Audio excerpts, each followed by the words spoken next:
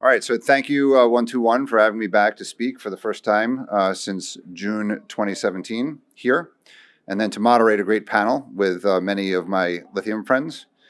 When 121 invited me here 5 years ago, it was the first time I ever spoke publicly about lithium at a conference. I had recently launched in January 2017 my newsletter, RK Equity's Lithium Bull, which evolved from a series of detailed emails I had written explaining why Western Lithium, now Lithium Americas, was a screaming buy. Having learned the junior mining promotion game at the knee of the master, Robert Friedland, and the original Ivanhoe Mines in Mongolia, I've been investing and advising companies in the lithium space since 2009.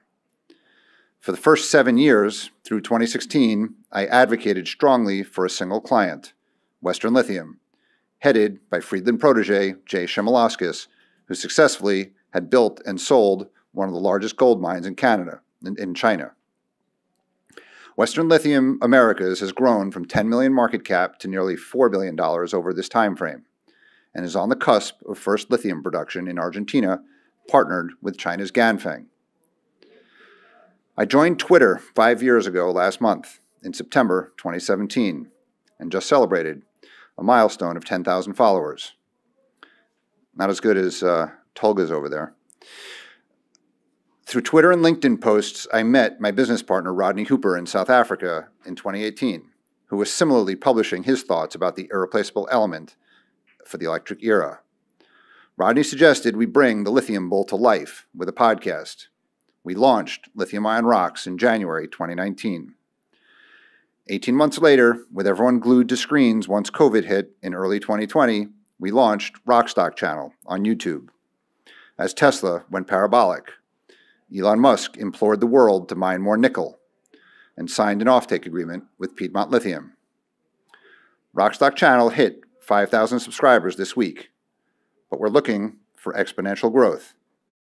Rockstock Channel hit 5,000 subscribers this week, but we're looking for exponential growth and a stretch goal of 20,000 subscribers by next July. We encourage all of you in this audience and all the viewers who will be watching this presentation on Rockstock Channel shortly to register your email at rkequity.com, to follow me on Twitter at Lithium Ion Bull, and to subscribe to Rockstock Channel on YouTube. The next two slides were taken from that June 2017 1-to-1 presentation. I articulated why high lithium prices were likely to persist for many years, why supernormal 50 to 75% EBITDA margins were also likely to persist, why lithium demand would grow at 5 to 7 times GDP growth rates as far as the eye can see, translating into rapid industry revenue and EBITDA growth. My suggested 10 to 13 billion revenue in 7 years looks to be massively wrong. Industry revenues could be 3 times as high this year, with lithium at nearly 700,000 tons and prices in the $50 to $75,000 a ton range. I was similarly conservative in my forecast for total lithium equity market cap. I suggested 500% growth in 7 years to 90 to 138 billion, with lithium prices in the $12 to $16,000 range. As of last month's RK Equity scoreboard, total lithium equity market cap is already $114 billion. Underpinning my equity market valuation assumptions then was that historic mid-teens EBITDA multiples would hold, meaning 90 to 140 billion market cap could be reached at prices vastly below current lithium prices. Today's $114 billion number is impressive, but it reflects either a significant multiple derating to the single digits, similar to traditional base and bulk commodities, or a disbelief that super high prices are sustainable and that valuations are discounting the expectation that prices will collapse to the mid-teens again. While lithium prices may fall some, we do not expect them to crash. Likewise, lithium's criticality, lithium's speciality, lithium's irreplaceability, and lithium's hypergrowth mean that the 17 times growth multiple that Rockwood paid for Talison in 2013 and the 14 times Albemarle paid for Rockwood in 2015 are likely to return. M&A by strategics is accelerating. Big miners like Rio Tinto, which paid $862 million for a technically challenged brine asset in Argentina in December. Big Oil, Koch Industries, invested $350 million in 2 direct lithium extraction stories in the United States. Ford is lending $300 million to an Australian spodumene developer. GM arranged a $200 million prepay with producer Livent. I expect more and bigger M&A and financing checks to come from big auto, big battery, big chemical, big utility, as well as more from big mining and big oil. We are a few years away from a top-of-the-cycle 2008 Rio Alcan moment in lithium, with substantial equity upside and equity financings to come, in my opinion. Last June, as lithium prices were rising but lithium equities were falling, I suggested Mr. Market had presented a gift, and began my higher love narrative in homage to Steve Winwood in 1986.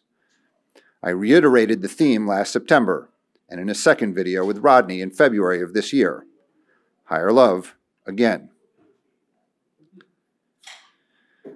Ahead of July 4th this year, I took a page from the Declaration of Independence. We hold these truths to be self-evident. Not all commodities are created equal. Commodity equities follow commodity prices.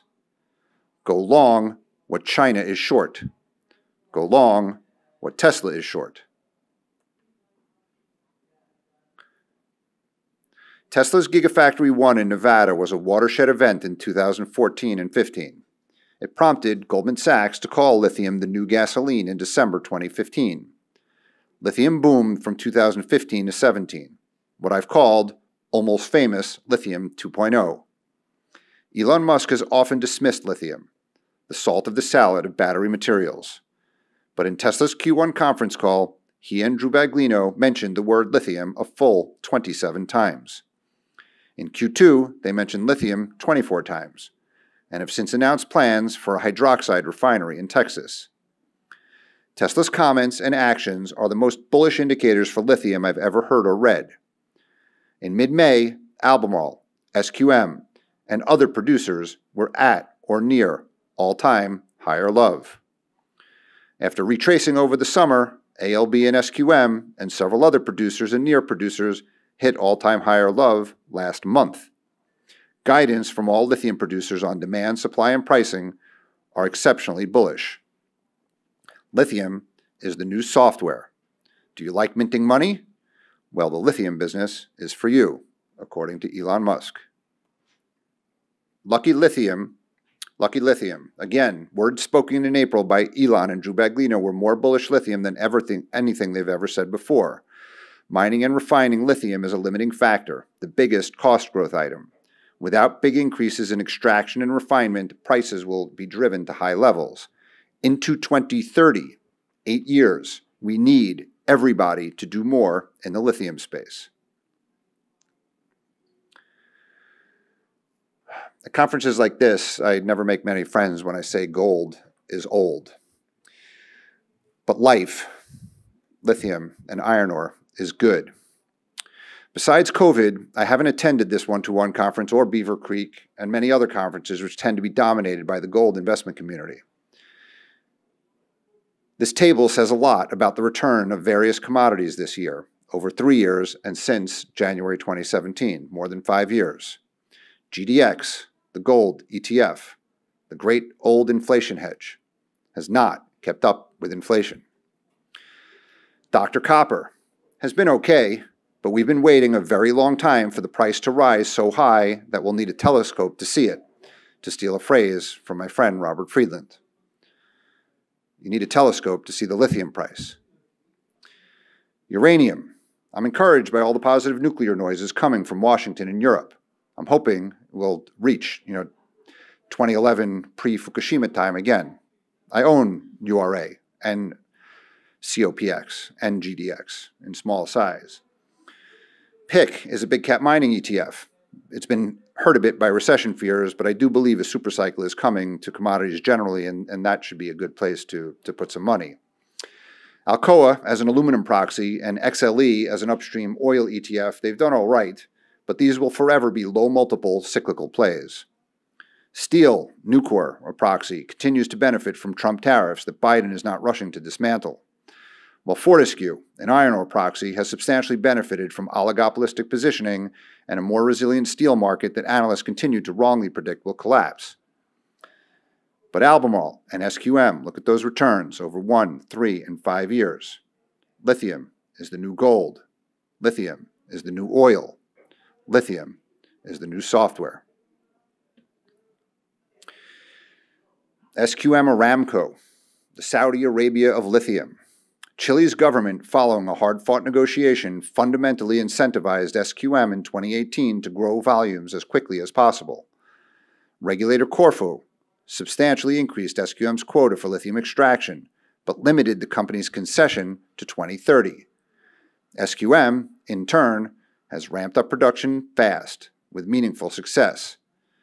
Unlike its peer Albemarle, SQM acted without market discipline, through the COVID downturn, nearly tripling quarterly production in 2020, which helped to crash the lithium price temporarily, which is on the left-hand side there.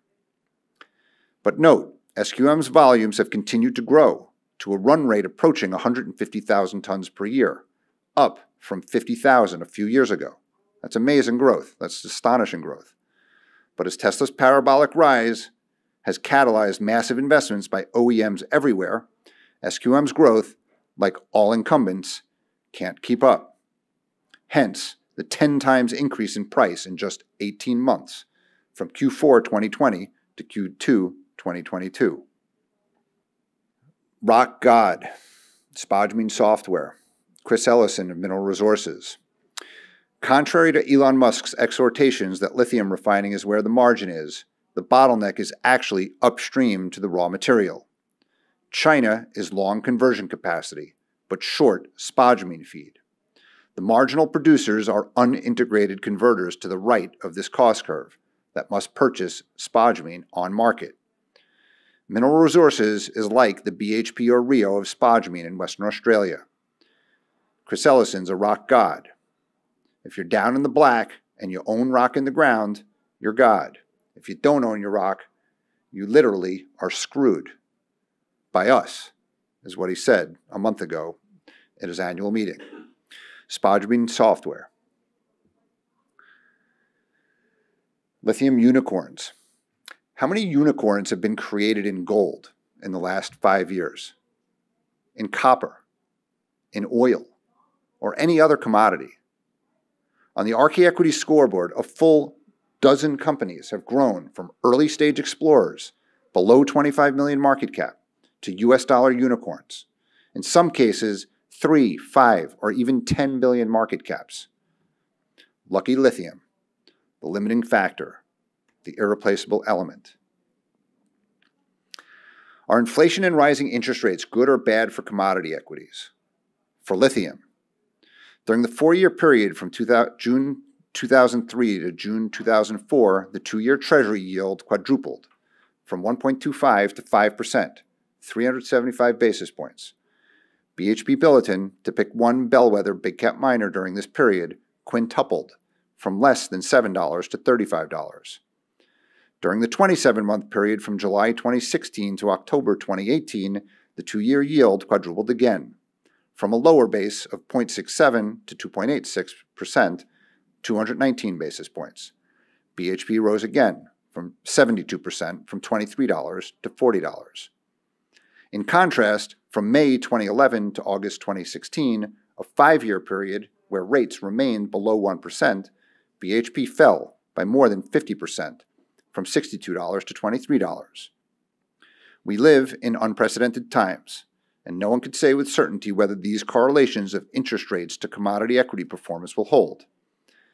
Are we about to experience 1980s-style stagflation led by oil commodity price shocks? Structurally higher costs due to deglobalization and developing less China-Asia-focused supply chains? Or is Cathie Wood of ARK Invest right that disruptive innovation is fundamentally deflationary, most notably reflected by Elon Musk achieving his core goal for Tesla to become the world's greatest manufacturing company? Time will tell, but it looks to me that rising interest rates are not an impediment to rising lithium equities. Big Money Biden Act, the industrial policy equals battery metal inflation. I'm skeptical that the Inflation Reduction Act will reduce inflation, but it is very much a climate bill, with substantial incentives and money on both demand and supply side in support of the EV energy transition. This is an unexpected tailwind to the lithium thematic that is yet to be fully understood by the market. This topic is too broad to discuss in detail here, but RK Equity is producing a lot of content on USA's industrial policy, and we'd strongly encourage you to watch our recent and future videos covering these developments. A declaration of lithium independence, a big, hairy, audacious goal. The 2020s will continue to be the lithium decade. Can North America grow from just 15,000 tons of chemical capacity to 1 million ton supply over the next 10 to 15 years? This would equate to about 30% of the 3.2 million ton global LCE market, which Albemarle is forecasting will hit by 2030. And it will require at least 30 to 40 billion in investment. Each of the regions and some of the companies in the USA and Canada on this slide can produce 50,000 to 200,000 tons or more. Piedmont Lithium, joining on the next panel, has articulated credible plans for 60,000 tons of hydroxide from spodumene from two 30,000-ton plants in Tennessee and North Carolina. Startups like Emily Hirsch's Luna Lithium, also on the next panel, could emerge as a future Piedmont, identifying and developing new resources with the drill bit. With Elon Musk capitulating into buying Twitter, will he now turn his attention to Lucky Lithium? In one Rockstock channel video that went viral, I speculated about Elon Musk's Master Plan 3. If Tesla buys Albemarle, it's game over. I encourage you all to watch this and our other videos. And please subscribe to Rockstock channel on YouTube and follow Lithium Ion Rocks on Twitter. I'm always in search for fresh classic rock music material as I narrate Lithium Bull. I conclude today with an homage to the Tedeschi Trucks Band, which I will see at the Beacon Theater in a few hours' time. Lithium, Bound for Glory. Please note, RK Equity is not a financial advisor, and nothing I've said should be construed as investment or financial advice. This slide highlights clients we've worked with in the battery material space over the past 13 years. And this disclaimer highlights all our current clients and equities we hold interests in. Thanks very much for listening.